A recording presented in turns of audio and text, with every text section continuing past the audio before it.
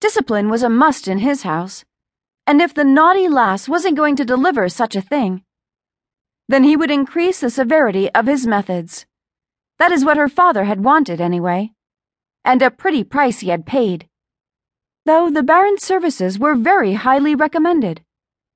He'd never failed to instruct a bothersome girl yet, but, as it was said, something felt different about the snappy Lady Morgana. She was a new breed of ill manner that the mature man had not yet encountered.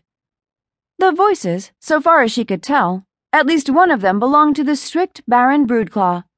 He possessed a certain way of speaking, a very distinguished elocution as it were.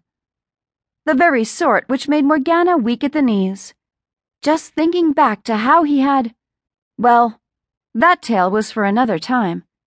Lady Morgana Moress rose from the bed, making her way over to the door where she pressed a warm ear against the cold wood surface.